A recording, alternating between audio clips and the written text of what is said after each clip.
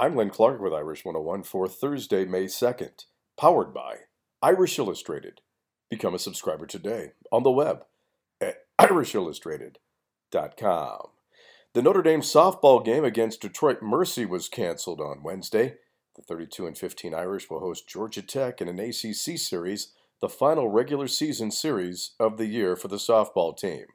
While the Notre Dame tennis team secured a spot in the NCAA tournament this weekend, 3 members of the Notre Dame men's tennis team have secured at-large bids to the NCAA singles and doubles competition that will be held in Orlando, Florida, later this month.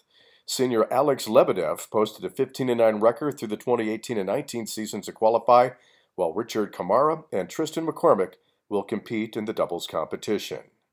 Become a part of the Notre Dame Football Heritage Project and help the Ara Parseghian Medical Fund. Visit mysportsheritage.com for more information. That's your Notre Dame update, powered by Irish Illustrated.